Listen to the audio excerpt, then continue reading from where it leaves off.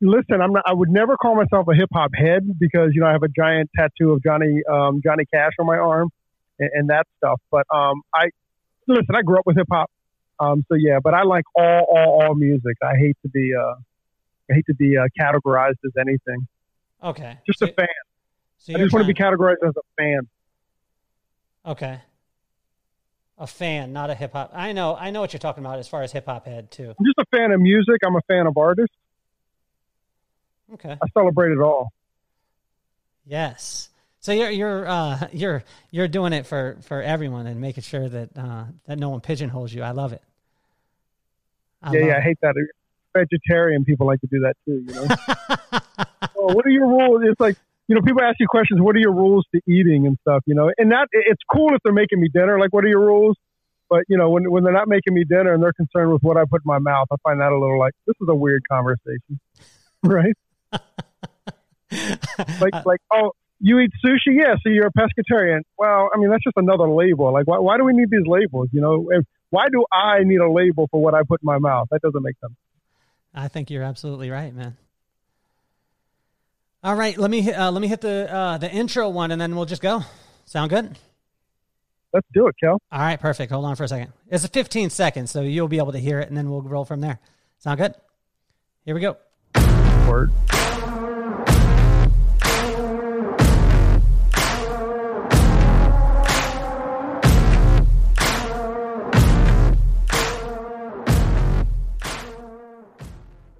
Welcome to the Kelly Cardenas podcast, where attitude is everything, the 98.2. Today, we have Mr. Corey Gray. He let me know that he doesn't want to be categorized by anything, but this is one of the number one podcasters in the hair industry. He has the Hairtistry Your Day Off podcast, and you can reach him on Instagram at Hairtistry, at Facebook at Hairtistry. I'm sure you could find him on TikTok too. His kids probably think he's crazy if he's on TikTok, but welcome to the show, my man. Kelly, man, thank you so much. And I have to give a shout out to my boy Tony too, because it's not a solo podcast here. My homie Tony is usually sitting beside me, and the fact that he's not sitting beside me today is always a little uncomfortable. But I get to sit beside you. Well, one of the big reasons why I wanted to be able to interview you is because you and Tony have been friends for like 30 years. And, you very, very seldom find these things to be true. And I think it says a lot about character, right? And so tell us a little bit about you and Tony's relationship, you guys growing up. I mean, 30 years, what were you 5 when, I'm just joking with you. I know you graduated 87, right? Class of 87. Yep. Let's see. Good call. Yeah. At Seneca Valley High School, Screaming Eagles. Am I correct? That's it, man. Yes, sir. Big ups. You're doing your homework, big ups, baby. But I know you're from Maryland, so I like you. I know you like that game of the Tennessee Titans smashing those Baltimore Ravens, though. Oh, you suck. You suck, man. Titans fan. Where did you guys even come from? Houston Oilers, baby. Hey, interesting side note though about Seneca Valley. Like, yeah, Tony and I went to Seneca Valley, but the great Los Angeles hairdresser Philip Wolf also graduated from Seneca Valley. I mean, he was certainly a few years after us, but yeah, he grew up right here as well. Really? Isn't that crazy? Know that. I didn't know that, man. Yeah, no doubt. So he went to Seneca as well. So, dude, so yeah, I mean, Tony and I, we met in high school. It was like, I don't know, like September of '85. He had just transferred into our area. Tony has a whole story that I'm sure if you ever get him on the podcast, he'll tell you about. But when he moved up to Seneca was definitely on the borderline of suburban country, and he absolutely grew up in the inner city. So when we first met, he was like, he was fresh out of the city, so to speak. They came up to the country to just have a little bit more of a chill life. Because once again, if you get Tony on, you have to listen to that because the story's incredible about where he grew up in his life.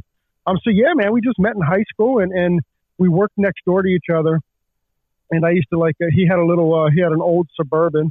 So I used to, just hitchhike rides to him to work since he worked right next door. And then, dude, that was just it. We just became best buds. I mean, I guess I was looking for friends and he didn't have any. So, he just hung around. Well, I think that it's amazing because I actually have my same boys that I hang out with since I was in fourth grade. My best friend is Will, Right. who sometime you'll see on the show. This guy is tremendous. Him and I have been best friends, fourth grade. We were staying the night at each other's house. And now our kids are playing, hanging out with each other, which I think is really cool. But I think it says something about your character that you've been able to connect and stay in the pocket for that long. Because I think a lot of times people, there's very few people that keep people around in their life or have the ability to because of their character. So what effects has it had, like having a relationship, having relationships like that for that long? What kind of effects has it had on you in your life? Well, I mean, I don't listen. I can't compare it to somebody else's life because I don't have that, right? Like Tony's been my boy through and through, since '85. However many 30 years ago that was. So I don't really have a comparison to where I can compare to that. But I mean, at the end of the day, dude, it's just like you ride and die. I can trust him with everything. It's like I can trust him. Almost like my spouse. Like I trust him to never have any ulterior motives, which I don't necessarily know if you get if you get in relationships that you haven't grown up with. Again, I don't know, but I just trust him wholeheartedly. Well, I think it's huge, man, because where you're at in the industry, I mean, you're this guy, for all of you listening, there's not a person in the industry that he hasn't been connected with and being able to share their story. You've been sharing stories of icons, before, like nowadays people are getting really excited about podcasts. They think that, it's kind of like a hot thing, but I mean, you've been in it. You guys have been going at it, and it's just been incredible to be able to see that. The other thing that really stuck out to me, man, is Stephanie is your wife. Am I correct? Yep. So Stephanie, you guys been married 23 years, right? Yeah, 23 years. We've been together 33 because we actually, we met in 87. We met in October 9th of 1987 was kind of like our first date. And then we got married, June 28th. So what year was that? 1997. So we've been together for 23 years. You said 97 was your 97, you and your wife? Yeah, we've been married for 23 years, and we've been together for 33. Okay, so you met when you were a senior in high school. Well, yeah, I had just graduated. So we met in October of 87, and I graduated in June of 87. Wow. Yeah, no doubt. Okay, yeah. So tell that we have to stop there, man. What is the secret? You're married, you're together 33 years, you're married for 23. Most people are like, I made it for 2 years, I'm good, we can move on. Right, especially in today's society. So, what's the secret? Well, I mean, listen. There's, marriage is marriage, right? I mean, there's the good, there's the bad, and there's the ugly, right? So, what I can only talk about where we are now, but we until I was about 34, 35, my wife and I, we fought like we were 17 or 18 because we never. We only dated each other, so we only accepted what each other was going to accept from each other, right? So I never had like all these girlfriends that were like, "Oh, you're not going to treat me that way. You're not going to talk to me that way," right? Like I didn't. Nobody had to slap me up and mold me, right? But because we started dating at such a young age, that's exactly as far as like our communication. We communicated as we were teenagers until we were in our mid 30s, right? Does that make sense? Yeah. So. And then what happened when I was in my mid-30s is I was like, you know what, we fight constantly, and I'm not happy with fighting constantly. And it wasn't like I'm leaving, I'm not happy. It was just like something's got to give. Like I can't live the rest of my life fighting. So, and I'm going to give myself, talk only from my perspective. I think it's fair, not hers. But I was just like, I'm done fighting, and I started to like sit on that and it was no fun for her to fight with somebody that wouldn't fight back, right? And it's not like I wasn't like a beaten dog or anything, but I was kind of done with that. And I did some soul searching, and I was very, very reactive. I was very reactive, and I didn't know how to. I realized that when you're being reactive, you're out of conversation, right? So if you're lashing out, that's because you're done. You either don't have the whatever to have regular conversations. So I asked myself one question. It was the question that changed my life, and hopefully, if somebody else can ask themselves this question, maybe it can save their life or change their life, not save their life, but change their life. And that question is, Has there ever been a time, and I'll ask you, Kelly, has there ever been a time where you've been reactive and gotten a positive result? And my answer has always been no. You know, when I've been reactive, I've never gotten a positive result. Now, I can get a result in the moment that feels good, but, you know, what's the long-term result of that reaction? You know, if I scream at my wife and I call her a bad name, you know, that's going to affect me 5 years from now. You know, so what's the worth and where's the value in that? You know, and once I decided, or once I asked myself that question and came up with an answer, you know, it just felt very much like a wasted emotion, right? Like being reactive is a wasted emotion. Now that doesn't mean that I fail sometimes, you know, but it's always but not being reactive is always in the front of my mind. And I think as you get older, I think thoughtful conversations are much more effective than reactive ones. Good Lord, man. Where were you when I first got married? I mean, when you're looking at these things too. Oh, Brooklyn's been texting me for years. You're good. Yeah. I'm sure she has, man. I mean, I tell you, it's incredible to be able to hear your thought process. Now, am I correct? You're a granddad too. Yeah. So we have a 21 month a grandson. Okay, grandson. Who I was learning this weekend is uncontroversially cute, which means that he's cute to everybody, not just people's parents. But I don't know what that means. So it's Dava is your daughter, am I correct? Yep. Okay, how did that change the perspective for you too? How old is Dava? Dava is 28. So 28 years old. So this was 5 years into your marriage. So you guys are married for a little bit of time. The little one comes along. What changed? No. She was 4 when we got married. She was 4. Okay. So into our relationship, yeah. Yes, you're right. So we were in our relationship about 5 years when she was born, and then it was another 4 or 5 years before we got married. Okay, cool. So when you, as far as with Dava, right? So what perspective changed? Because for me, I think one of the biggest things was I used to judge everybody in the grocery store.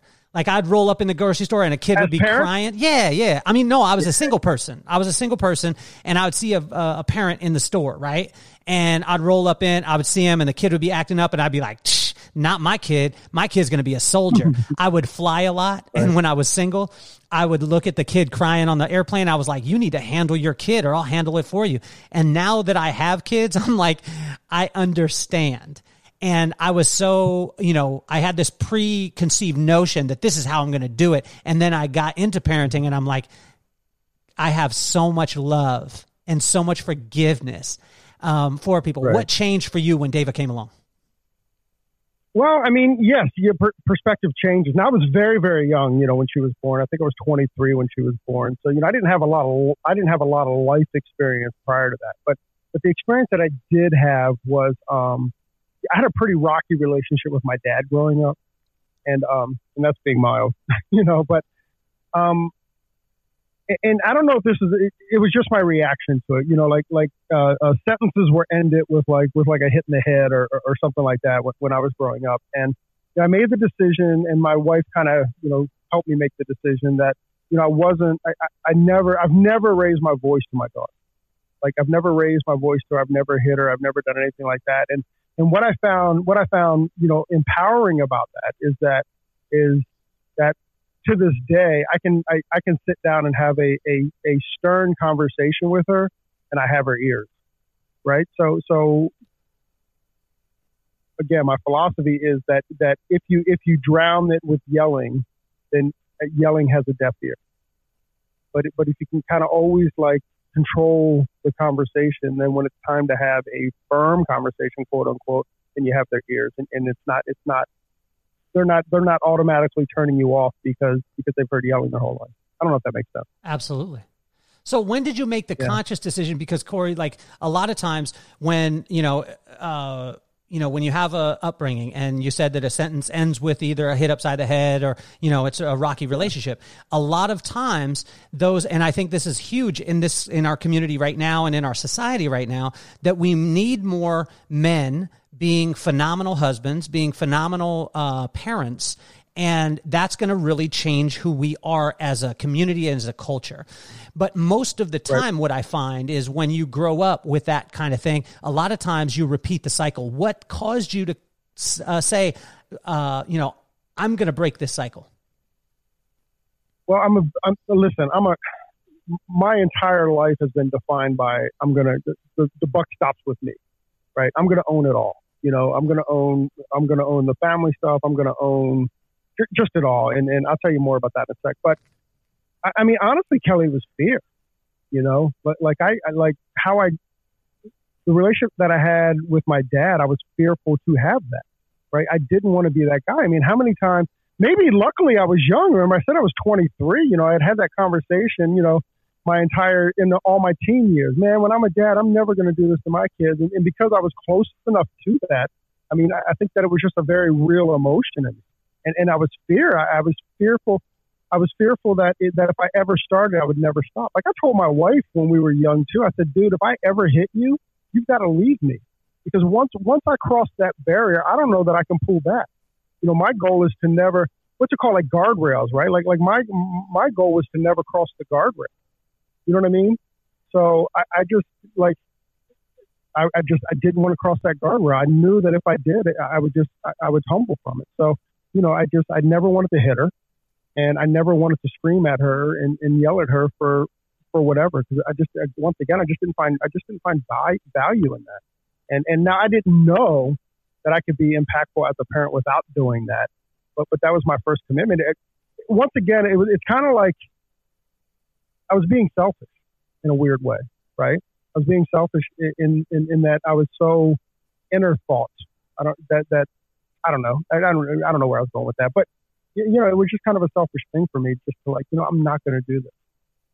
So at what age did you start to, because I remember I watched my parents fighting, right? Growing up, and there was fighting and things like that. And then I was married before.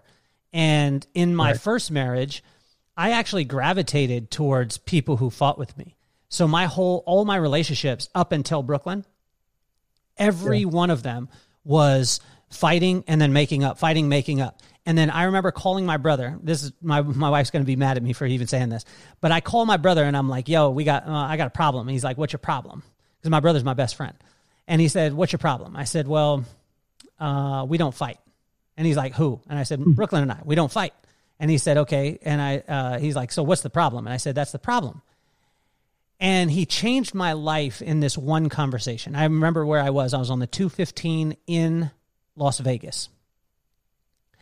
And I was driving, and I was right at Eastern. Those of you in Las Vegas, you know exactly where I'm talking about. And I was driving, west. And my brother said, Kel, it's okay to be okay. Because we didn't grow up in a situation where it was okay to be okay. We thought that normal fighting was what you gravitated towards. So even when I would come home, I would have my dukes up, ready to fight, and I would say something, and then she would be like, I never thought about it that way. And I would be like, why didn't you think about it that way? And then she would just be like, she would just stay calm, and she would never fight. She would never be drawn in. And she taught me a completely different side of love. I wish, obviously this was later on in my life. When did that start to click that wasn't? Because a lot of times people go into their whole life thinking that that's love. When did you, as a kid, what age did you start to think like, this is not the way that it's supposed to be? I mean, listen, I think we all do that. I mean, how many times have you heard the story, like, I'm not going to raise my kids that way, And like, I didn't know that it was being different. I thought that I committed to not raising my kids that way. I committed to not raising my voice, to not doing that. And, my wife is my greatest ally, especially as a parent. I mean, I learned so much from her as a parent. But I've also, I learned how to be a parent from Tony. I learned how to be a parent from my brother. I mean, I don't know if I can answer that question as a parent, but if we kind of move it forward into my marriage, I mean, when I was doing all that soul searching, when I chose not to fight anymore, part of that conversation was, why are we fighting? And what I came up with is that, 90% or 95% of our fights were just for power, and just the power on top position in the relationship.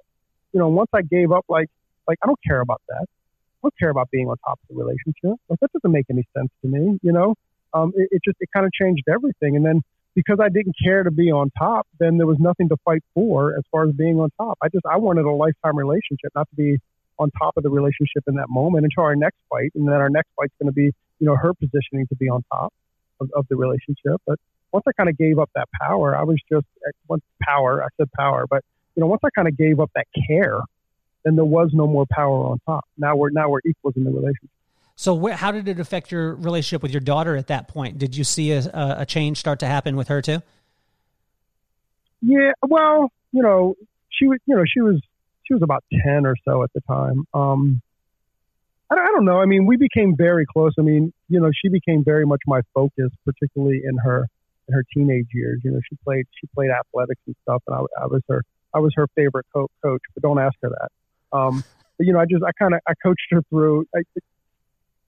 I was there to it's how we bonded, right? It's how we bonded. We bonded on the field, and then I'll tell you another great ally story is that, when she was about 14 years old and the sport was no longer her interest, and I had built my identity on being her dad coach. I didn't know when the sport was no longer her priority because other things were taking over. I was fearful of who we are as a dad and as a kid. And again, I kind of responded that with, not with like outward anger, but just like, come on, we got to give more effort. We got to do this. And her head was out of it. My wife sat me down and said, you're a dad for life, not just for this year. And that changed my perspective. Those were simple words, just like that's, yes, I'm a dad for life, and that's the relationship that I need to look at. And there was a big lesson in that too, is that, I pride myself on keeping my eye on the big picture. So if you keep your eye on the big picture, it makes little disagreements and arguments. It pulls the power out of those, right? What's the big picture here? Advice that I would give to any new parents is, hey, when your kid's 6 years old, they're going to draw on a wall. Hey, when your kid is 16 years old, they're going to wreck your car. So if you know these things when they're born, then there's not much energy to put into them when it happens, right?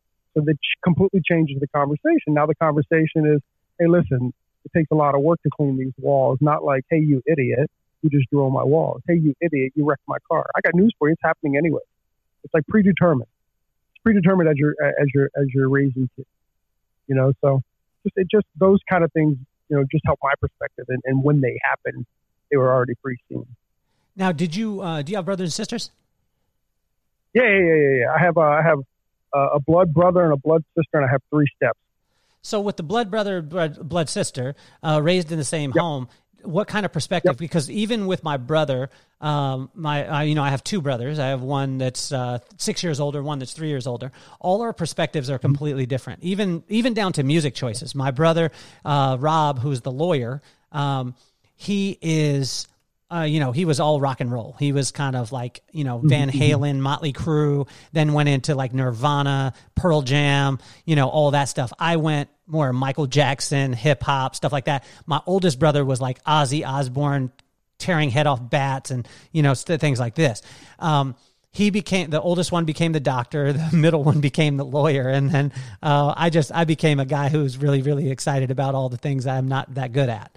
Right. So, how did the perspectives differ in the house? I mean, I don't know. I don't know if it's fair for me to say because I don't really know what the perspectives are. Okay. I mean, they think that they definitely think that I'm the best sibling. I know that. But you'd have to ask them that. I don't. My sister's older and my brother's a little younger. I don't know, dude. I don't know. I don't. My dad, my dad wasn't there for me at all, and I think that was a big part of it. I mean, I think that there was a part of it because I didn't have him as the father figure when I was young. And he kind of showed up late. He always lived with us and stuff like that, but he just had no care, about me. Now, granted, this is my perspective. And then, then as my brother got older, then he was his coach all the time, and they were together all the time, and I'm positive looking back that I was just very envious of their relationship. But, how does a 13, 14-year-old boy react to that? They react to it by, kind of being a jerk or being aggressive. And then, for my dad, who's hot-tempered anyways, that just kind of like led into what he does best, So I don't know how we got there. But so I think that for years I was jealous of their relationship. Because, I was always looking for that dad, and then when he wanted to show up, I kind of like, I didn't want him there anymore because I didn't know who he was. So he was just the guy that came home and did the discipline and then, went out to the bar when I was a kid. And then as he got older, he came back. But I'll tell you this, that I've forgiven him, my dad, a lot for a lot of that. And I've forgiven myself in the way that I've reacted. And, what I realized that my dad just died last year of Alzheimer's.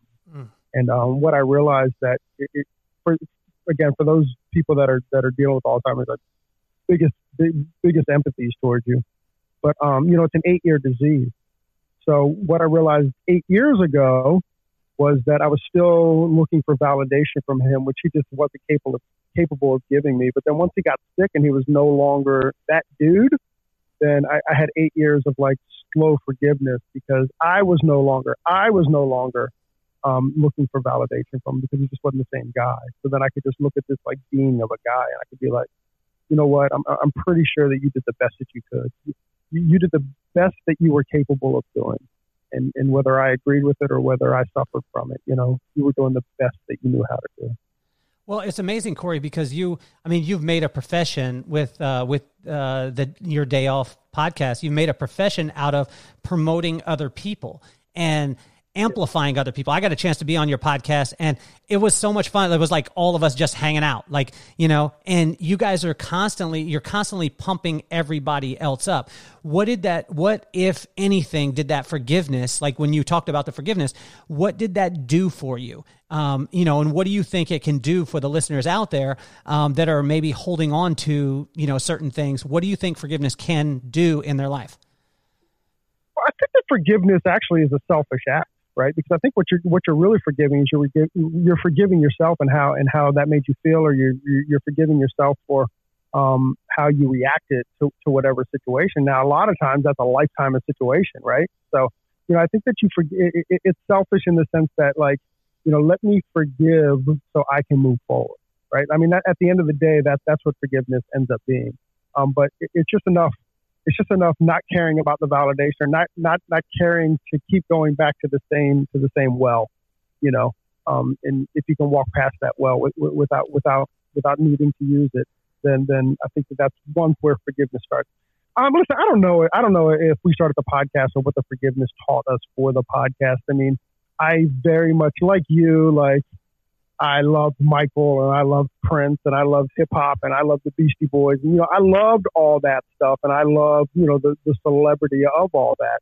And I just, because of Instagram, you were now seeing our hair people in these same kind of like celebrity. And I say that loosely, in quotes, but, you just see like these, hairdressers were becoming famous, and I really loved that they were becoming famous. And I thought that if we could create an environment and where we celebrate it, we celebrate these people, right? Like if we could celebrate them, that would be very, very cool. And I thought that it was a very cool thing for the industry. But, again, I thought it was a very cool thing for me. Like I was like, you know what, I would love to be able to tell these stories or not even tell the story, but hear the story, get to know them. Who are these people? And how did they get to where they are? And over time, we realized that, nobody's successful without failure. So then, we kind of switched up. We go, well, let's talk about their failures because their failures is truly what's helpful to other people, right? Like there's no silver spoons in this industry. So what is when you're talking about failure, what is your biggest snafu? What is your biggest failure that that a lot of people don't get a chance to be able to hear about? I mean, professionally, as a hairstylist, I mean, I my biggest failure as a hairstylist is that I just didn't take the time to learn more. I came up in hairdressing. Tony and I came up in the hairdressing in the early 90s, and it was very much the, you either cut hair, you colored hair. I chose to color hair and turn my back on everything else. Now, in hindsight, it's limited me big time. Like I love extension work, but well, guess what? I can't cut hair, so I can't do extension work. Or, I love kind of shapes and stuff. Well, how do you create shapes if you're not cutting hair? It just became. I found that my own arrogance when I was a young hairdresser, and my ability or my refusal to learn more as I've gotten older in my or got to the back end of my behind the chair. That it's just held me back a lot, and there's so much stuff that I'm fascinated with that I just I'm not able, not that I'm not able to do, but with the podcast and stuff, I just don't have time to do. Of course. So what are the things that you like to be able to, kind of shut down and that you do just for you, Corey? So I mentioned a little bit about football, and it seemed to stick a little knife in you because you seem to be a Baltimore Ravens fan. Am I correct? Well, I'm a Maryland fan, bro. I actually grew up a Cowboys fan. What? Oh, so, man, you should have told me that before this started, man. We would have turned this thing off. There would have been no. Oh, heck yeah, we would have turned this. There is two favorite teams that I have in the world. Number one is the Oilers, now the Titans, and number two is who's ever playing the Cowboys. So I get it, man. Jerry Jones is never going to be on this podcast, even if he asks. Liar. Yeah, well, Liar. I guess maybe he would. Maybe he would. Liar. I haven't. I did have the general manager from the Tennessee Titans though, and that dude was amazing. It was a dream come true. So you started off a Dallas Cowboy fan, and are you a Ravens fan now? No, listen. God, this is going to get weird. So with the podcast, honestly, I don't have time to do anything, Kelly. As you know, it's just a huge time suck, So I don't know if I've watched the game aside from the Super Bowl in a couple of years or a few years since we started the podcast. Just my Sundays are dedicated to finishing up the work that I have during the week. And I could bore you with my philosophy on all this too. No, that's not boring. I love me some philosophy. Okay, so I find it odd. It's like the NASCAR effect, right? I find it odd that if you drive a Chevrolet, you're less of a man, or if you drive a Ford, you're less of a man, or all this corporate. This is going to go weird, but all this corporate competition, I find odd, and I find it odd when when guys get together and they start talking about their sports teams and stuff. It's not in a judgment kind of way, but I'm just this is just kind of a weird conversation. Like we're debating over something we have no control over, right? Yeah. Like we have no control over. We have no whatever. We have opinions about, but opinions don't mean much. There's even my favorite is the iPhone Android debate. You suck because you have an iPhone, and I don't know. It just becomes very weird to me. So I don't like. Now I sound like I live the most boring life ever, but I just don't have energy for that kind of stuff. Do I like football? I absolutely like football. Do I want to sit in a room with a bunch of guys debating about it? No, I find that's kind of pointless conversation. And the same with cars and stuff. I drive a Subaru, you Mitsubishi guy or whatever. It's just kind of crazy to me. And also, listen, what it comes down to, I think, is that I've got to control. I've got to manage my life a little bit, Okay. And I know that I can go down these, rabbit holes of negativeness, and that's what I try to avoid the most. I stopped watching the news a few years ago just because I don't have the ability to recover, right? Like if I open up my Twitter first thing in the morning, I cannot recover. I will sit on whatever negative news is there all day long, and I'll stew about it. And then I'll stew about you, and I'll stew about Tony, and I'll stew about my wife because I just can't escape that. So, the best way that I can deal with that kind of stuff is just to avoid it. And it comes down to the same thing. Like if I take real interest in who the Cowboys drafted or who they didn't draft or whatever, then I can't let go of those emotions. So I just try to avoid it. Avoidance is the best technique that I've learned. In that way, it's better for me and better for everybody in my life. That's amazing, man.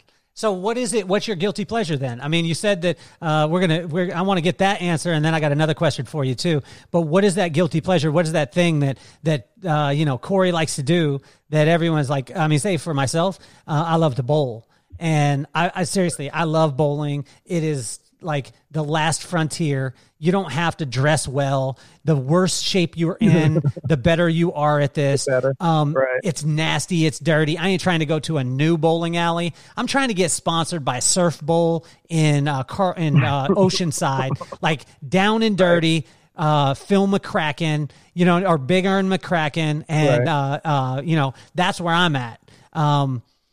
Roy Munson, Dirty Nasty, and that is my jam. What is your jam? What's your thing that you don't even care that other people want to go? You just love doing it. Well, I mean, honestly, if we're talking about pure joy, then, in the moments I get to spend with my grandson, that's what I look forward to. What do I think about all day? That, what conversations do I have to avoid in the salon? Don't ask me about my grandson, because I might just leave your ass in the chair and go home. That kind of stuff.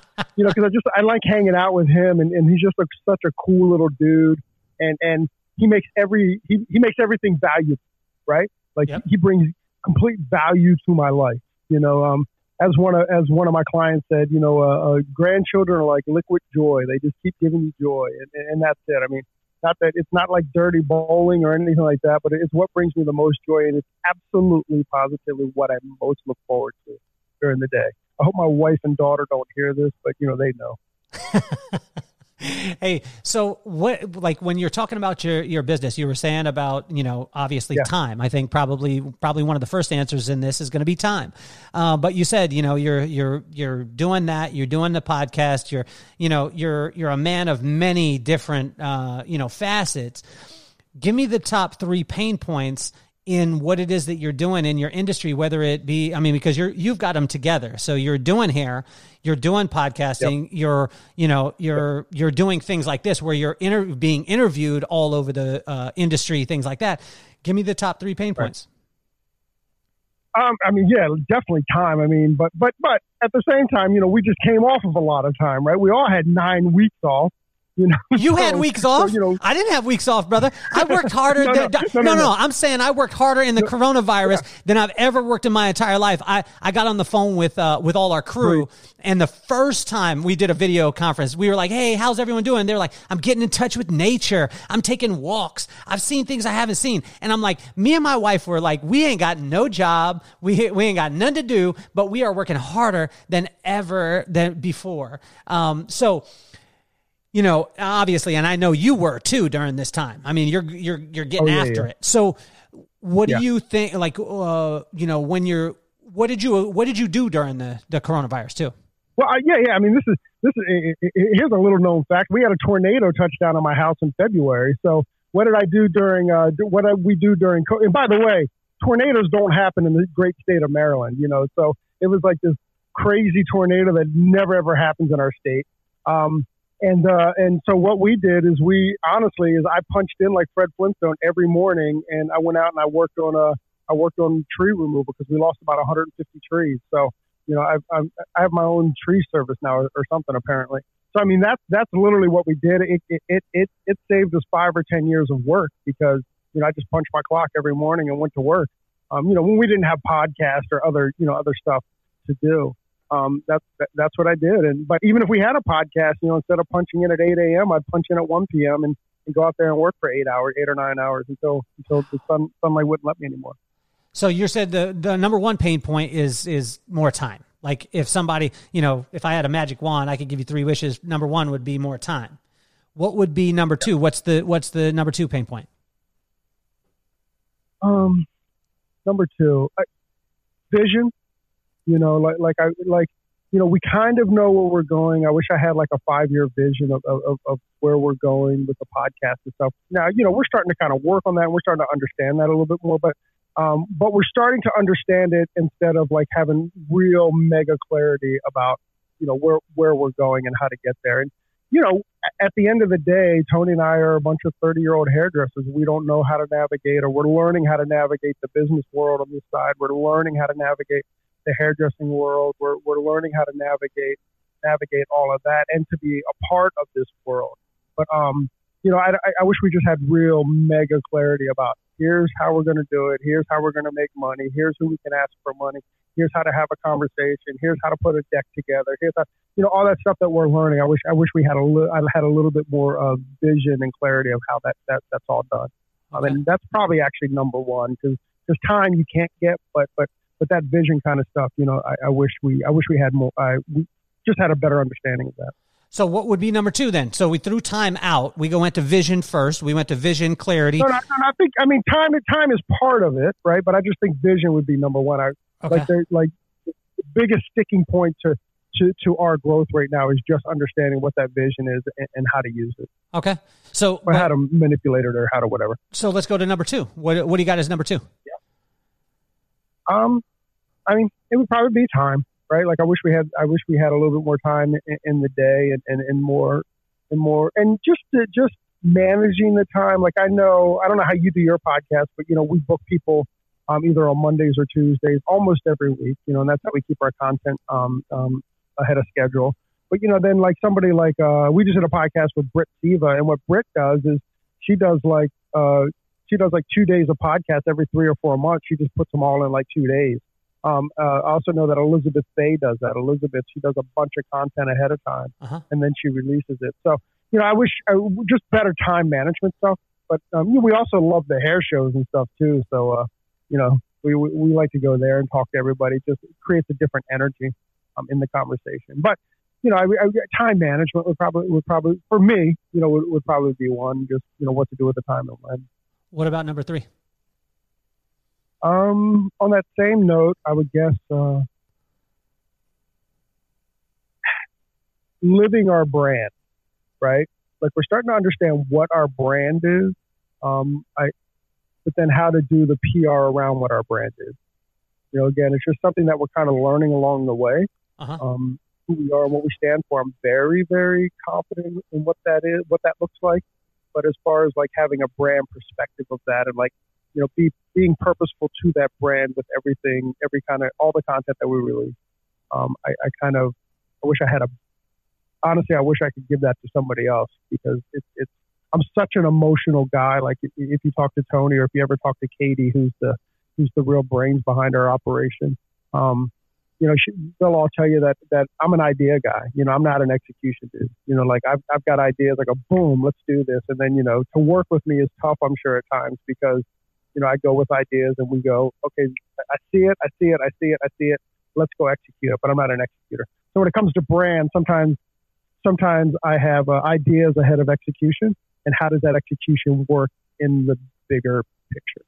So what brands do you see out there, whether it be in the industry or outside the industry? What do you see, when you look at, brands that you admire or that you kind of gravitate towards? What components do they have, and what have you seen, and what has inspired you? Well, I mean, I can't talk about anybody else, but I can tell you where we're going and what we see. I mean, we very, very much in a real way love this industry, and one of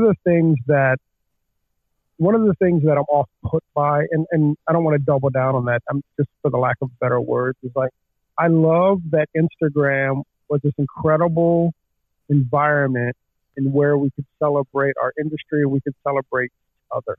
Like that to me was the power of Instagram. And the reason people left Facebook is because it got too daggone political.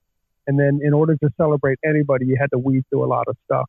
And since the beginning of COVID, we're guilty of this, but since the beginning of COVID and now with BLM and stuff, it's become like this place of opinions. And I think we're kind of losing that we can celebrate each other, and that's a little disconcerting to me. I wish that we could go back to just celebrating each other because there's very, very few times and very, very few places in this world where we can celebrate other people. And I kind of wish we could get back to that. I know that TikTok has a little bit of that. TikTok, they're celebrating very, very talented people, and talented for whatever or however long it takes to put together a video. That's a place to celebrate. But I kind of, Instagram was our holy grail. It was our holy city, as an industry because it was there to celebrate people. And I hope and pray that one day that we can kind of get back to that, to loving the industry, and celebrating each other.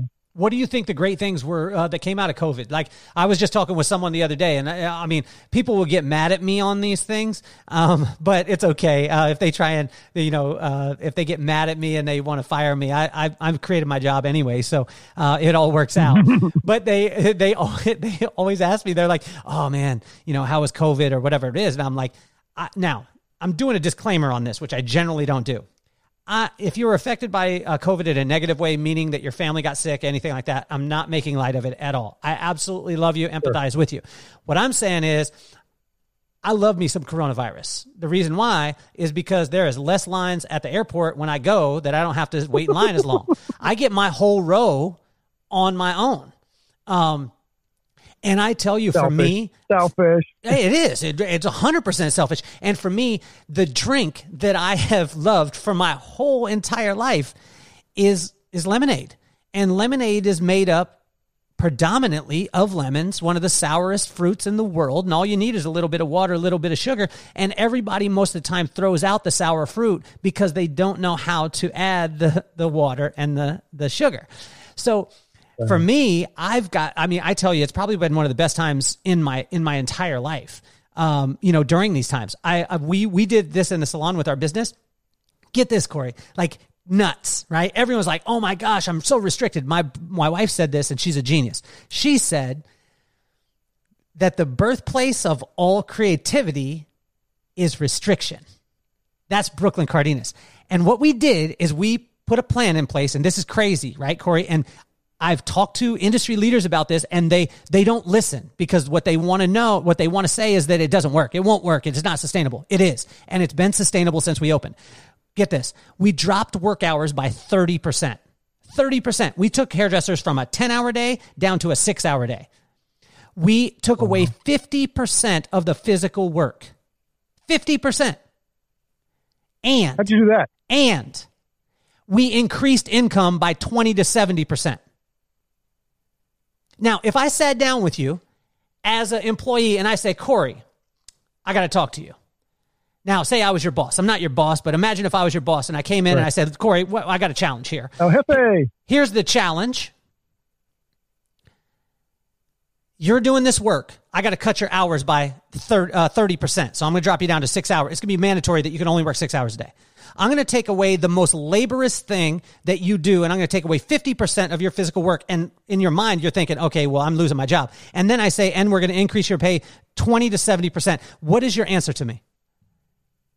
You're crazy. And Brooklyn's crazy too. Okay. And I could tell you this. That's exactly what industry leaders are telling me. That's what they're telling me. But I'm doing it in every single city that we have a presence. Every single city. And they're telling me, no, it won't work in a big salon. I've got a salon that's running crazy volume, that's doing over $1 million a year. I've got one that's doing $875. I've got one that's doing in the $4s. And they're all in different communities, and it's working. But what's so funny is people have the tendency to just have a viewpoint that is their perspective, which I respect, but they're saying that it won't work. And so they're so focused on that part of it. What have you seen as the gaping holes in opportunity during this time? Ooh, that's a big one. Opportunities as an independent hairdresser, and what my family and what we've addressed is to run like a cleaner business, right? Like yeah, we're independent, but our accounting wasn't 100% on T. And when you go to get some loans and some government stuff, your accounting better be on T, and it better be on T moving forward. So what we've changed is that we hired a great new accountant who's actually in Utah, and she specializes in our industry, and she specializes with independents. Her name is Michelle Cook. Big shout out to Michelle Cook.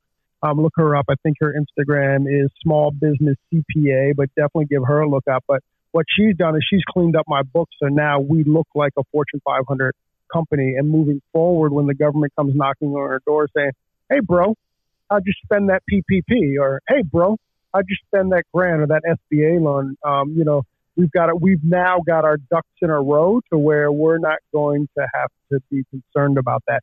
So as far as like the biggest hole, and I can only speak for us, that was our biggest hole there. And any independent or any salon that doesn't have that stuff in a row, this is your opportunity to clean up your books there and to look like your $1 million salon, to look like the salons out there, like they've got their stuff together. Because it's one thing to have a business, it's another thing to be a business. Absolutely, 100%. I mean, it's nuts, man. I'm shouting out to my crew in Chicago. We're these kids, and when I say we, I ain't doing it. These kids are doing it. Shout out to Big Bobby Bosch. If you want to know about how to be able to run a business the most efficient in the industry, you need to get a hold of Bobby Bosch. He's the director of our salon in Chicago. This guy is absolutely on fire. So when you're thinking about, like, for you, what do you, what do you see, moving forward? You were saying that, sometimes you were, one of the pain points was being able to see it clear, see it vision. Do you mind if I give you a little prophetic stuff today? No, go ahead, man. Okay, so I'm all ears. Mindframe Monday, I did the first prophetic, hit this morning on my Instagram, and I'm going to start to do this, but I'm only going to do it obviously when God gives me a prophecy or gives me a word. But the word that He wants you to know today, Corey, is all the things. You can write it down. All the things that you desire. He authored those desires, and He's going to finish them. So you don't have to work hard. You don't have to worry about your marketing. You don't have to worry about your publicity. You don't have to worry about your PR, because you know what God did every single time? You know what Jesus did every single time when He went into a place and healed somebody? He told everyone not to say anything, and He left before He became popular, because He knew He didn't need to go the regular route. With the hair industry, you don't need to go the regular route. It's already done. It's already going to happen. All the things that you need are already in line. You're doing the right things. You have the right heart. And it is going to blow beyond what you could ever imagine. He's going to bless you exceedingly abundantly, more than you could ever imagine. You and Tony, your relationship is just going to continue to grow. He's going to bless your family. He's not only going to bless your family in the hair industry with the people wanting to be on the show. You're not going to have to in the coming years, Corey. You're not even going to have to ask anyone to be on your day off. They're going to be beating down the door asking. It's going to be a value to them at such a high rate, even more than it is right now. But you don't have to get prepared. You're already prepared. And He's going to do all the things. And then when He does all the things, He's going to get the glory anyway. So what I want to give you right now is the thing that He wants. Well, when I say I want to give you, what He wants to give you right now is to be able to settle in just to be Corey, because being Corey is completely enough. And He is going to launch you like you've never seen. And don't limit Him. So write that down. Write it down right now. You can see Him on camera. I got it. Write down, do not limit me, and then write God. So you could write Corey, do not limit me, and then God. Because He is going to blow it out of the stratosphere. And you're not even going to understand. So not get prepared as far as the business side, all those things. This is good. But get prepared in your heart to accept and to receive the blessing that He's going to bring. He is going to bless you like crazy. Unimaginable. So. Well, I appreciate that, Kelly. And I'll tell you what, those sleepless nights that I have because I'm so stressed out about what's next for us, those will be the words that go through my head to kind of that'll be my meditative mantra. How's that? Yes. Well, I tell you, the stress part of it, it is good that you said it, because the stress part of it, all that is you trying to hold on to something that you shouldn't hold on to. And I'll tell you a story quickly. Yeah. I went skiing for the first time. This was 10, 15 years ago with Molly. Molly's out there, and you're married to Tony Sekikawa. I introduced the two of them, but before I introduced them, her and her friend took me out on a boat and they took me skiing, but they did not tell me how to ski. So, Corey, you can imagine this. They threw me in the back of the boat. I've only got one ski. You do not slalom ski the first time you try and water ski. But they throw me out of the boat. I got one slalom ski. I'm locked in. But they don't tell me, if you fall, let go of the rope. So I fall face forward, and I hold onto the rope thinking that I'm going to be able to pull myself back up as they're pulling me and dragging me in the lake. The reason why I tell you that, let go of the rope. Go of the rope. Let go of the rope. God doesn't want you carrying anything. And the only reason why stress ever comes into your life, Corey, is because you're carrying stuff you shouldn't be carrying. You're not designed to carry that stuff. Your shoulders weren't made for that. And what God wants you to do today is he wants you to set them down. He wants you to set down all the weight. He wants you to take all the world that you have on your shoulders. He wants you to take it off, and he wants to tell you, hey, son, you ain't going to do nothing with it anyway. Let me have it. And he's going to bless you. Well, Kelly, that's awesome. I appreciate that. That the analogy that you gave kind of reminded me of an analogy, or certainly a quote, and that change isn't what's ahead of you and what's new. Change is letting go of your beliefs and letting go of the old stuff. Change is the old stuff, not the new stuff. So many times we look forward to that. Oh, this is going to be change, but change is what you give up, not what you gain. And that's kind of what I felt when you were saying that. And I appreciate that, man. I appreciate that reminder. Well, you're awesome, man. And I tell you, you guys are gonna blow the doors off of, being able to be on you guys' show when you guys had me on, the magnetic presence. Have you seen Dude Perfect's documentary yet? No. Okay. You need to watch it. You need to watch today. Okay, send it to me. Okay, you need to take the time. It's on YouTube. I'm going to send you the link. Me and my son watched it last night. You're going through what these guys already went through. Boom. And when you get to the point, seriously, like when you get to the point of like you said, sleepless nights, stress, as far as wonder where it's going to come from, all those things, like once you release it, and I'm not just talking to you, man, I'm speaking this into life here. Once you release it, God's going to bless. Like immediately. It's not going to be a process. It's not going to be 7 steps. It's not going to be like, Corey, if you get all your things in line. What he told me yesterday was this. A thing from a guy named David Rudd. So write this down. David Rudd. He asked me one time, he said, you ever see a fisherman? And I said, yes. He said, does the fisherman clean the fish before he catches them? No, sir. He said he catches them, then he cleans them. So you don't need to get ready because he's going to do all the work.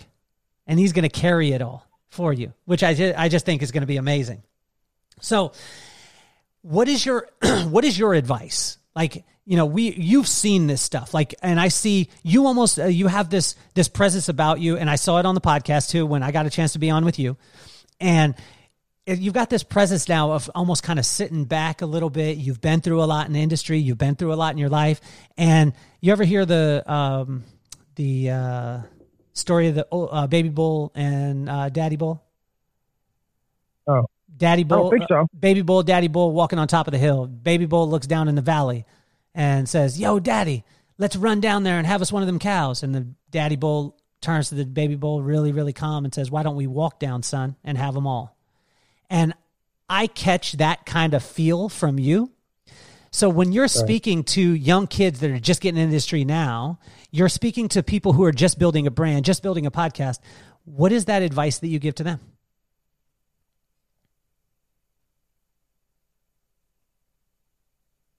Kelly, we lost you at starting a podcast. So when you have a kid who's starting a podcast, can you hear me now? Yep. So, when you have a kid who's starting a podcast, you have a kid who's maybe starting in the industry, maybe they're, going out on their own the first time, starting a studio, or they're just in business or building a brand. What advice coming from, you've got wisdom, right? You've got the right use of knowledge. You're sitting back watching these people and you've seen so many things, and you've also interviewed and been around some of the most elite people in our whole entire industry. What is your advice to those young kids?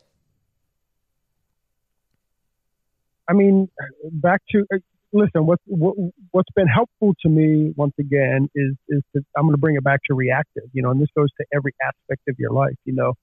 Let's be less reactive and more thoughtful. Now the difference is thoughtful takes time. Like your bull analogy. It takes time to walk down. It takes effort to walk down. But if you're looking at the big picture, you're looking at trying to gain the most knowledge, then I would say, just be thoughtful about the decisions that you make. Be thoughtful about what you're putting out and putting forth. If you're not sitting on it, then chances are it's reactive. And so sit on it, and then just be thoughtful. Be thoughtful for yourself. Be thoughtful for your family. Be thoughtful for your friends. Be thoughtful for your community. My goal in a salon is to actually in life, but certainly in the salon and the work situations, I never want to be the guy that you can't come and talk to. Wow. I never want to be the guy where oh man, he hurt my feelings, but I can't go tell him because it's just going to escalate stuff. I don't want to be that guy. My goal in life is to be the guy you can always talk to, even if I've upset you. I know that I live my life with love and through the vision of love. And if I've upset you or something, there was never any intent to upset you. That's not how I roll. And my goal is to be, not only that. Now, I mean, I'm human. Stuff happens. Sometimes, my perspective is different than your perspective, and that can ruffle feathers at times. But I want to hear about it, and never have to worry. I never want to be the one that lives in defense of being defensive. Does it happen? Sure, it happens. In life you fail more than you succeed, but as long as you keep your eyes on the success, then the failures have less value. Wow. So you've said something before, and I've heard it from you, and we were even talking the other day, and it was almost like, when we had the first conversation about, you coming on the show and stuff. And when we started to talk about, what I kind of wanted from this, and for me, it was just being able to spend time with you. It was almost as if our conversation. Ditto, brother. Was that? Ditto, man. I just want to spend time with you too, man. Well, and that's what it was. And I felt almost a calming on both of us because I was in Vegas. I was at my dad's house when we were having the conversation on the phone. And, it was almost, I could almost feel an exhale when it wasn't going to be about the podcast. It wasn't going to be about anything else. It was just going to be about you as a human being. And a thing that you had said to me, that a message that you were like, I really want this to be out there is that, that you have to be selfish before you're selfless. Yep. And you weren't saying that, like, we weren't recording it. It wasn't for, like, you're not getting a promotional hit for that. It was just something on your heart. Why is that so strong on your heart? And explain that to us. Listen, I've been in recovery my whole life, and I think we've all been in recovery our whole life.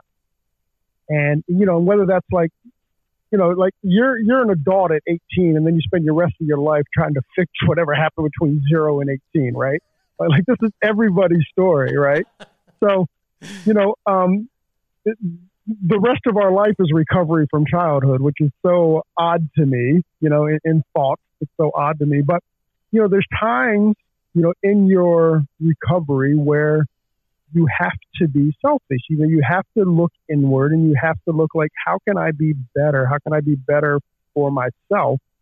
And then the selfless act on top of that is, once I'm better for myself, I then have the availability to be better for you. So, whether that's workmates, whether that's spousal, whether that's a phone call with a good friend in Vegas, that's for me to be at my best, then I have to be selfish at times to figure out what my best is. When did that epiphany happen?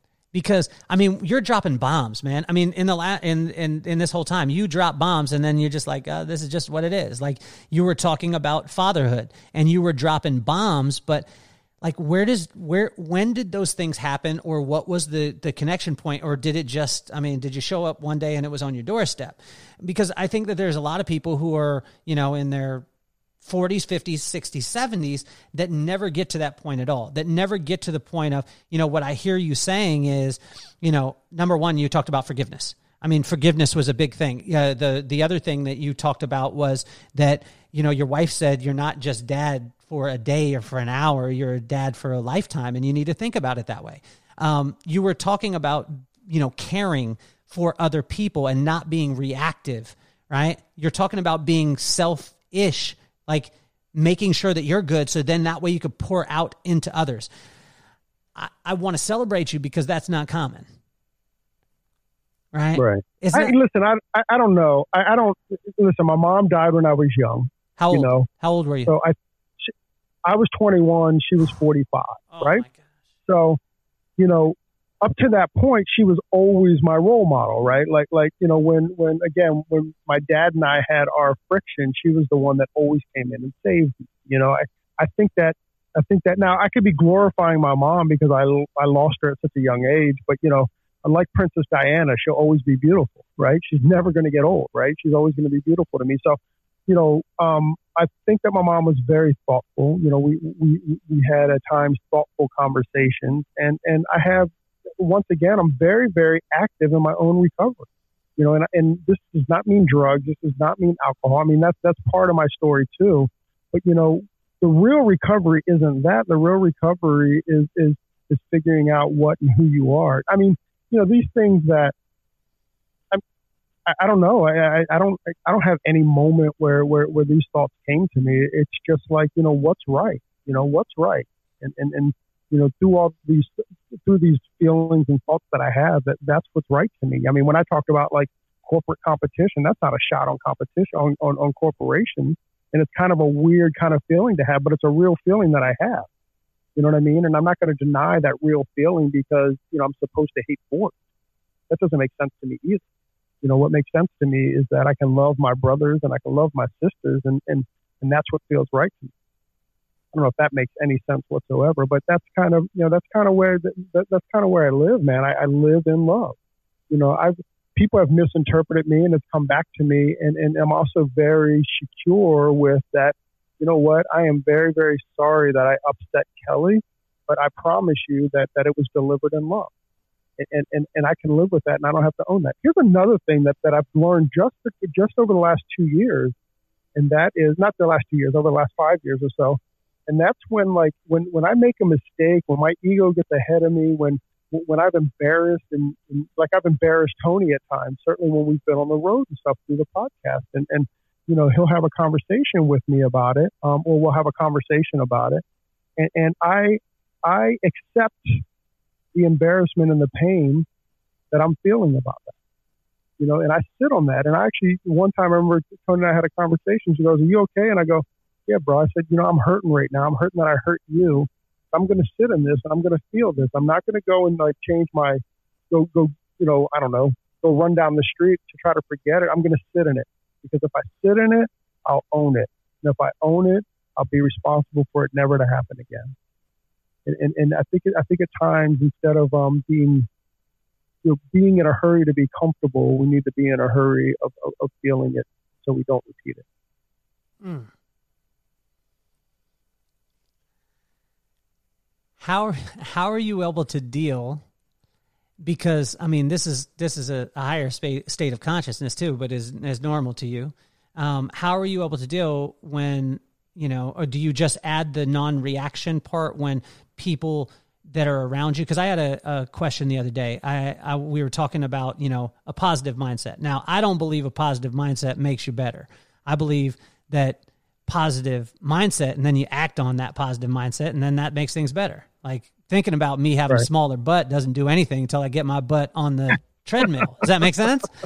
But right totally. Now it's all the positive, like, oh, you got to think positive. And I had this girl ask me, well, what happens if I think positive and then I go to work and people are negative? And I said, well, how long have you been thinking positive?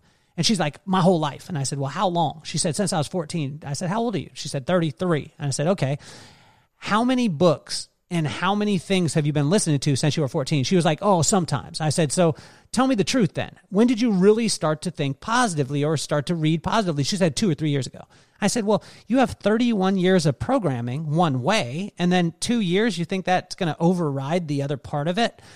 So she was getting so frustrated. So what I was telling her is, when you get frustrated and you're reacting in your old or negative way, it just means that the things that you think you believe, you don't really believe because your reaction to it. Does that make sense? So when you're dealing in this, I mean, you've dropped some Miyagi stuff today. Like, I mean, you realize that you're Obi-Wan Kenobi. No, stop it. You just need a robe and a lightsaber, and you know what I mean. Everything would be cool. I think I'm older than him. How? No, you ain't. How are you able to deal when like say for instance today I got blessed this morning. I got a word from Nina Williams. Right. It was amazing. I got blessed with that bike that I was telling you about. I got blessed. Right. Then I come home and AT&T, and I almost lost my stuff on hold. I was on hold. That's the reason why we had to start a little bit late. I was on hold for 1 hour and 33 minutes. Mm-hmm. How are you able to manage that and stay Corey and stay non-reactive? Listen, bro, it's a practice, man. Like I said, I mean, I'm 51 years old. I started this practice when I was 34 years old. I'm much better at it now than I ever was. I mean, my role model has been and will always be my best friend, Tony.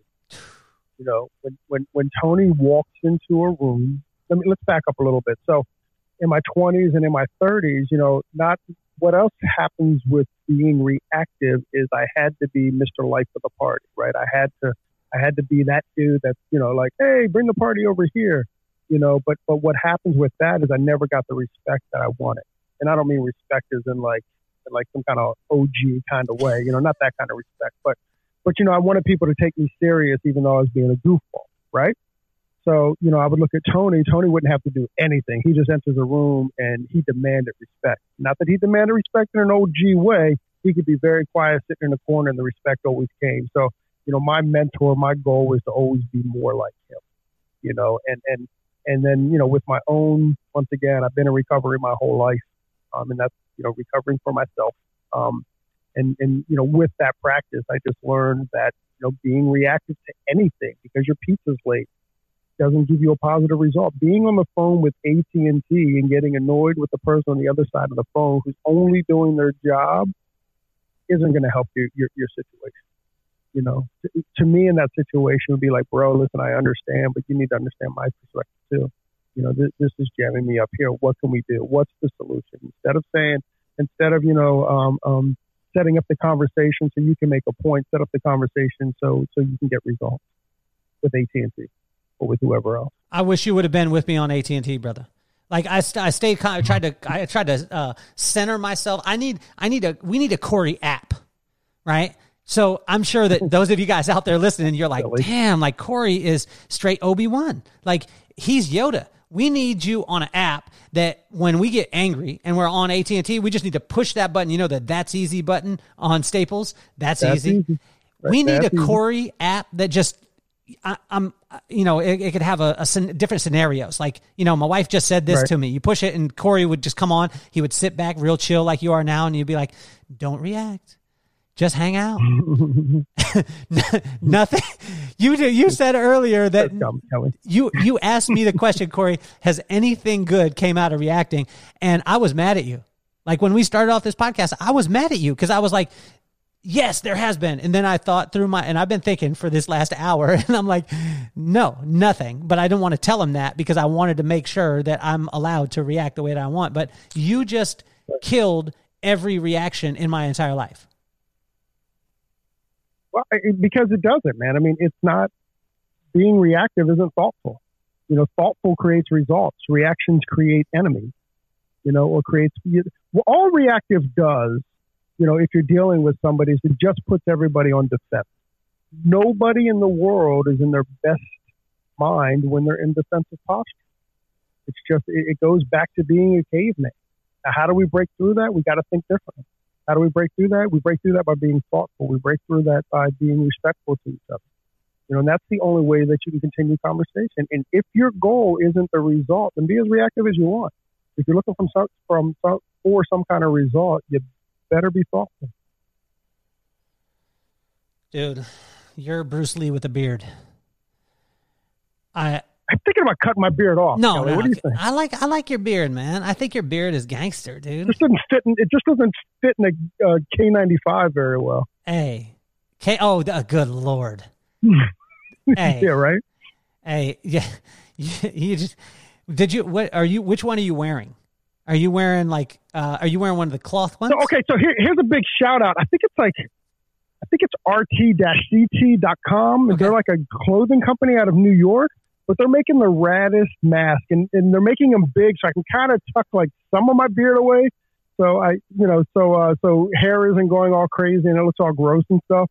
I'm able to tuck that away. I tried the K95 when they first came out, but dude, that was a show. That was a bad show. There was space everywhere. Is that a K95 or is it N95? I think N95. Yeah, you're right. You could call it K though. You're Obi-Wan Kenobi. Like, you could call it whatever. Whatever. Dude, stop being silly. Hey, you know what? Here's a challenge for you. What's Kelly. that? And this is what helped me. So, one of the many things that have helped me is that I think it's important in life that we get comfortable with being uncomfortable, right? Because then if you can get comfortable with being uncomfortable, then uncomfortable doesn't mean reaction, right? Uncomfortable means, okay, I can get through this, right? Because a lot of times when you make me feel uncomfortable, now I've got to lash out at you and I've got to say, you've made me feel this way. Now you're going to pay for it, right? How many times have we been in that mindset, right? You're damn right. So what I did, and I only did it for a couple months, was I started to use the Wim Hof method. You know the Wim Hof method? Wim Hof? So Wim Hof, if you don't know it, you know it. WIMHOFF. Wim Hof is a guy, he's from the Netherlands. And he's like the most miraculous guy ever. Like he climbed like Mount Everest in nothing but a pair of shoes and shorts. Like he was like completely naked. Yeah. So and he claims that he can teach you to do this. However, here's what I did is that he has a method of retention. So it's air retention, right? It's holding your breath, right? And by the end of the first week, I had my longest retention, which was 4 minutes and 20 seconds. So I held my breath for 4 minutes and 20 seconds. Now, don't get all wide-eyed on me. There's definitely a technique to it, and there's an understanding of the technique, and you can do it too. You'll have the ability to do it. But the only way that you can achieve, minutes of holding your breath is to go so deep in your mind that you forget that you're breathing, right? Does that make sense? So it's very, very, very, very meditative. And the moment that the outside world enters your brain, you're going to gasp for air because the outside world tells you need air, even when your body says you don't. Got that? So basically what that taught me was to be comfortable in an uncomfortable state, right? Can't breathe. This is uncomfortable, but I'm not going to die. Here's the worst part during your retention is if you lose oxygen and pass out, what's the first thing your body's going to do? Gasp for air, right? Like there's no lose in this situation. You're not going to die. Might get uncomfortable, but you can handle uncomfortable. And the second thing that they do in the Wim Hof method is they take a cold water exposure, right? So for about, I did the cold water for a little bit longer, for about 3 or 4 months, but then, take very, very, very, very cold showers. Does it suck? Yeah, you better believe it sucks. But you know what it does? Ain't going to kill you. And what does it do? It makes you a little bit more comfortable with being uncomfortable.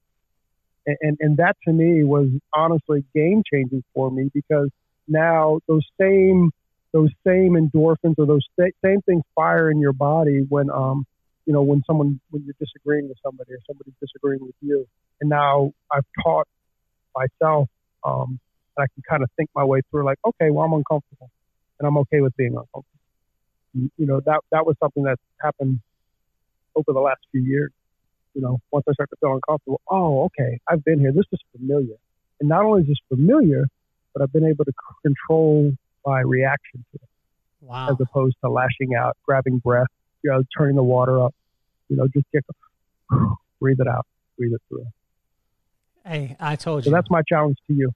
Wim Hof, bro. Wim Hof, man. Yeah, and now I got to hold my breath for 4.5. I thought I was going to get off here and you're going to be like, do this practice with your brand, work on your podcast this way. You're telling me I don't have to breathe. I can't breathe for 4.5 minutes and I got to take cold showers? Yeah, dude. It'll change you. Dude, that's some Obi-Wan Kenobi. That's why you need the app, dude. That's why you need the app. You need the app and just press a thing and it would just be you, like cold water flowing over the top of your head, your head back, swinging your hair a little bit and just be like, yo, don't react. Don't react. Bro, you're stupid. Okay. Tell me though, Corey, because what has got you to react in the last couple months? Because I mean, obviously like you're Phil Jackson, you you got that Zen feel, raking sand all the time in between clients. I know. I'm joking with you. Not exactly. And then, yeah. But what has been that thing that's got you hyped, like that you were like, oh, I'm going to put that to the side real quick while I'm going to go after this? Mm-hmm. Mm-hmm. Has it happened? Well, I mean, I don't.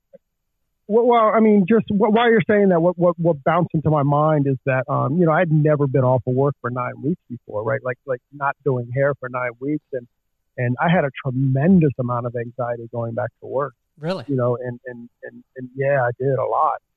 Like I compare it to like when you're in middle school or something, the last day of summer and you had to start school the next day, but the thing was that I wasn't really that excited to see my old friends because there was so much more around that. Right? Yeah. One, can I still do this? Two, I don't necessarily know if I want to expose myself to any kind of, bad stuff or any of that. And then, was I even ready? Now, I do know that at that point, I would have never been ready to come back to work unless I forced myself back to work, so just kind of getting back to work, I definitely had a lot of anxiety about it. Luckily, about 2 days before I started back to work, I went back and I restocked my shelves and I put all my color away and stuff like that. And just being in the building, I was kind of like, all right, brother, you're in it now, man. And I felt really, really good about coming back. And since I've been back, it's been great. Now I am happy to see my clients. Now I am happy to see my colleagues and stuff. But there was definitely a lot of anxiety there. And even, as much as I try not to be reactive and stuff, I still live in anxiety. I still live with anxiety at times, just like everybody does, and sometimes it takes real effort and real thought to be like, to then to use my own practice, and once again, with all this that I'm talking about, I fail at it way more than I'm successful at it. But my goal is to be successful with it, not to fail at it. So I never focus on, I failed on that. I just focus on, okay, tomorrow I'll be better. Tomorrow I'll react to that. And after 16 years, I'm much, much better now at having those self conversations than I was, And by the way, everything's my fault in my life too. Everything, no matter what happens, what situation happens in my life, it's always my fault. And what that means is, I chose to react however I reacted to it, or I chose to feel this way about it. How can I do better? Or what could have I done in that? No matter what the situation is, like with your AT&T call, no matter what that situation is, what could have I done to make that a better conversation? Or what could have I done differently to have a different outcome? Those are the questions that are always in my cabeça. Well, I think the thing that helped me out is my wife is super hot. So she was sitting across from me, right? Seriously, That's why she texts me all the time, Kelly. I'm telling you, man. Hey, if she's texting you, man, you're a lucky dude. She is, she's, lucky. And you've met her. You know my wife is smoking hot. Yeah. And, obviously, and she's really, really talented. And she's really, really thoughtful and all those things like blah, blah, blah, blah, blah. Literally, I could go on and on about my wife. Now, one of the guys, Ken Blanchard, he's the guy, Ken Blanchard? He's an author. I don't think so. Okay, write him down. Over 65 bestsellers, New York Times bestsellers that he's written. This dude is phenomenal. I was raised on his material, and then I got a chance to be able to interview him. And I asked him, because he's been married for, 500 years. This is a joke. Maybe he's been married 40 or 35 or 40 or 50 or whatever it is. Right, whatever it's success. But it's a long time. And I said, what's the secret to staying married? He said, marry up. And I was like, what? And he said, marry up, because you'll always wake up grateful. You'll look over at your wife and you'll be grateful. This morning, the way I got through AT&T was not through the Phil Jackson, Corey Gray, app that I need to have. It was looking across, and seriously, I was looking across. My wife was wearing leopard print this morning, and I looked across and I was like, damn, my wife is hot. Man, she is smoking hot. Up. And then I married up, and I'm on the phone, and this lady's like, I got you on hold and all this stuff. And I'm like, AT&T. And then I'm like, but my wife is super hot. So that helped a ton during the time. I need your help in this, okay? We were having a conversation in the salon. Like you do, you have these conversations. There's a girl named Tatiana that's with me. And okay, so Tatiana is working with me. She's one of the top stylists in Vegas with us, but she happens to be, like, her and I work together when I go in every 6 weeks. We were talking about being a father, right? I got a daughter like you have. Okay. They said, oh, how are you going to be when she brings a boy home? And I was like, I ain't going to be that good. Yep. I want to support her. And she's like, do you think that you'll really love him? And I said, no, I'll just dislike him less. And Tatiana was like, no, my parents love my boyfriend. And I was like, no. They love you. Help me with this. Do you feel the same way as far as I think that my in-laws, obviously, I think that they love me, but right. I think that they love their daughter, didn't want to lose their daughter. For me, I'm not at that point to be able to say yo. How old is your daughter? My daughter is 11, so she ain't trying to think about nothing right now. Right. But I'm saying that even my brother-in-law, he's in the room right now too, and he's like, Kelly, what are you talking about? Because my lady's parents love me. And I'm like, no, they just don't like you that much. You know what I'm saying? Like the dislike is less. I mean, I think that, listen, I think that there's a point, right? Like you've got a point. They love you because of your connection. But if you truly love your daughter in the truest way, then you have to understand that they deserve love too, right? And they deserve love from other people like you do, like Brooklyn deserves love, like your brother-in-law deserves love. We all deserve love, and there's some love that Daddy can't fulfill, right?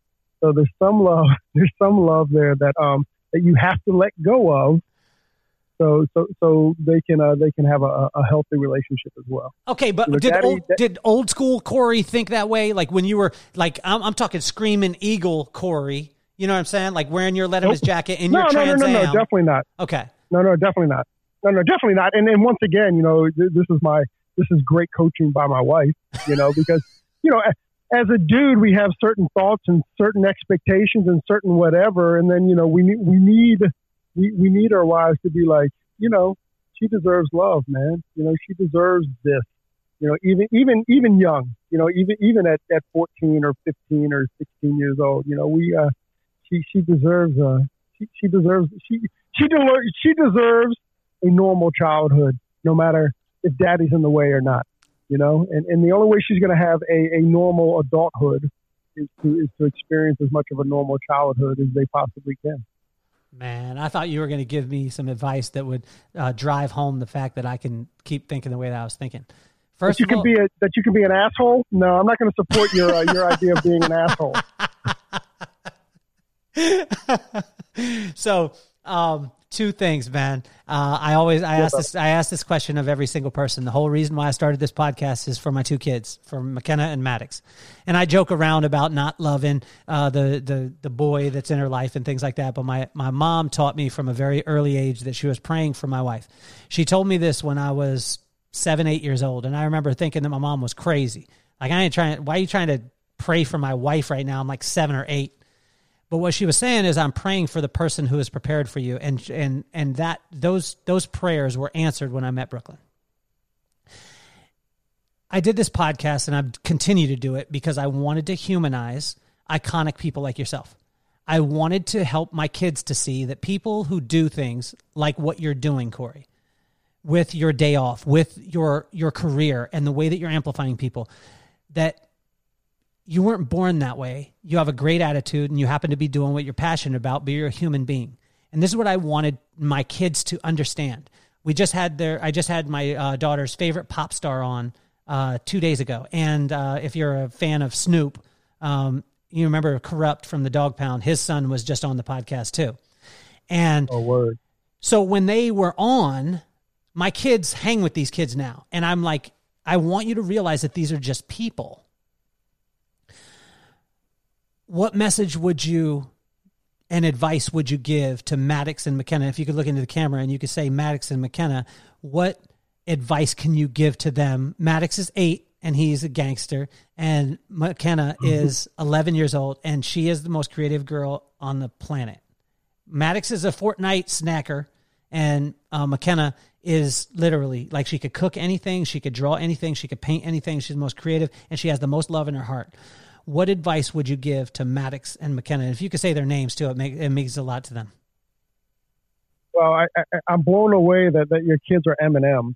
So that's pretty dope to me. So Maddox and McKenna, I mean, like I think probably, the title of this entire podcast is just thoughtful. Be thoughtful, be active in being thoughtful, and understand that everybody has a story to tell, and everybody has a story, well, not to tell, but everybody has a story to live, and just to be thoughtful and to understand that everybody's got a life or have had a life. It's like the chicken soup, right? Yes, sir. Now, when they hear this chicken soup might not be around, but everybody's got a life, and try to be empathetic and understanding to that life.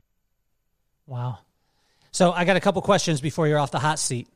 These come right from Brooklyn. Oh, I don't feel like I'm in the hot seat. I feel like I'm putting you on the hot seat. Hey.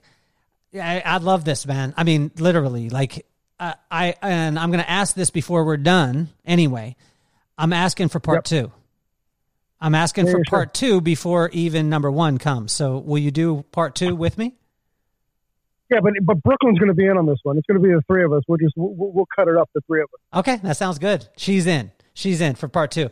Right. This is her questions though. She didn't ask me to ask you these, but she asked me these, and it really, really made me stop. I was in Chicago this last time, and it was like a day after the riots, right? Day after the riots, I roll into to Chicago. I'm driving to my hotel a block and a half away. We stop because a guy runs across the street. He jumps into a car on this side. So our car is going this way. The other car is going this way. We stop because this guy goes, there's a guy on this side that's yelling and screaming. This guy just jumped in his car on the other side. This guy's yelling at that car. We're watching this whole thing happen. This dude runs across the street, and I noticed that he has a monkey wrench the size of my leg in his hand. He takes the monkey wrench and hits the back windshield of the car. As he does this was the most epic fail in the world, Corey, and I wish I would have recorded it. I don't think that he realized how heavy the monkey wrench was. He didn't do this calculation because as he ran across, he must have had not a good grip. He hit it, which the number one fail was he didn't break the window. How could you not break a window with a monkey wrench the size of my leg? Okay, so number one, he didn't do that, and it bounced off. As it bounced off, he lost grip of it. As he lost grip of it, he lost his balance and went face first on the pavement. So he didn't break the window. He dropped the monkey wrench and went face first. I wish I would have recorded it because it's the most epic fail ever. So this is literally a block and a half from my hotel. Well, this is. From my hotel is only a block to our salon. So all this stuff is happening in the salon, right? Or in the area there in Chicago. And I get a chance to walk the city. While I'm walking the city, I'm walking from my hotel, which is in Wicker Park. And those of you guys listening from Chicago, you know how far this is. It's not that far, but it's one of those things. From Wicker Park, I decided that I wanted to walk downtown. So as I'm walking downtown, my wife, calls me and she asked me these questions. And literally, it changed my whole entire day. So you're going to have to sit in them. Okay? You ready for them? Let's do it. It's 4 questions. Yeah, let's go. Got it? Yeah. Corey, who do you want to be? Honestly, a better version of myself. I want to be a better version of me. Like I strive to be better every day. And I want to be, and I know this is the most arrogant friggin' answer ever, but it's what I have control of, and it's not fantasy land. What do you have control of? I have control of me. So what I want to be, I want to be a better me today than I was yesterday. Okay. And I would have calculated the monkey wrench a lot better. What are you willing to do? Continue my practice. Continue my recovery and to again to be okay with being selfish when I'm searching for my own truth. What are you willing to release? There's the hiccup. I don't know if I have an answer to that because I don't it's what I struggle with, right?